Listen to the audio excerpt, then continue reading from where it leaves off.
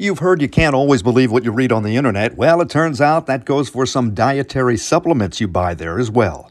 I'm Murray Feldman with the Feldman Report on WWJ News Radio 950.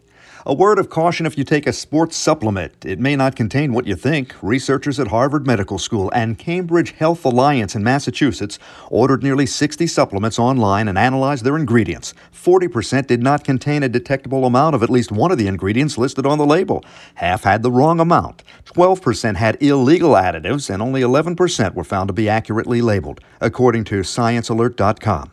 By the way, dietary or sports supplements do not need FDA approval. We're told the worker shortage is in part because there are fewer immigrants coming into the country. Right now, just over 18% of the U.S. workforce is made up of foreign-born workers.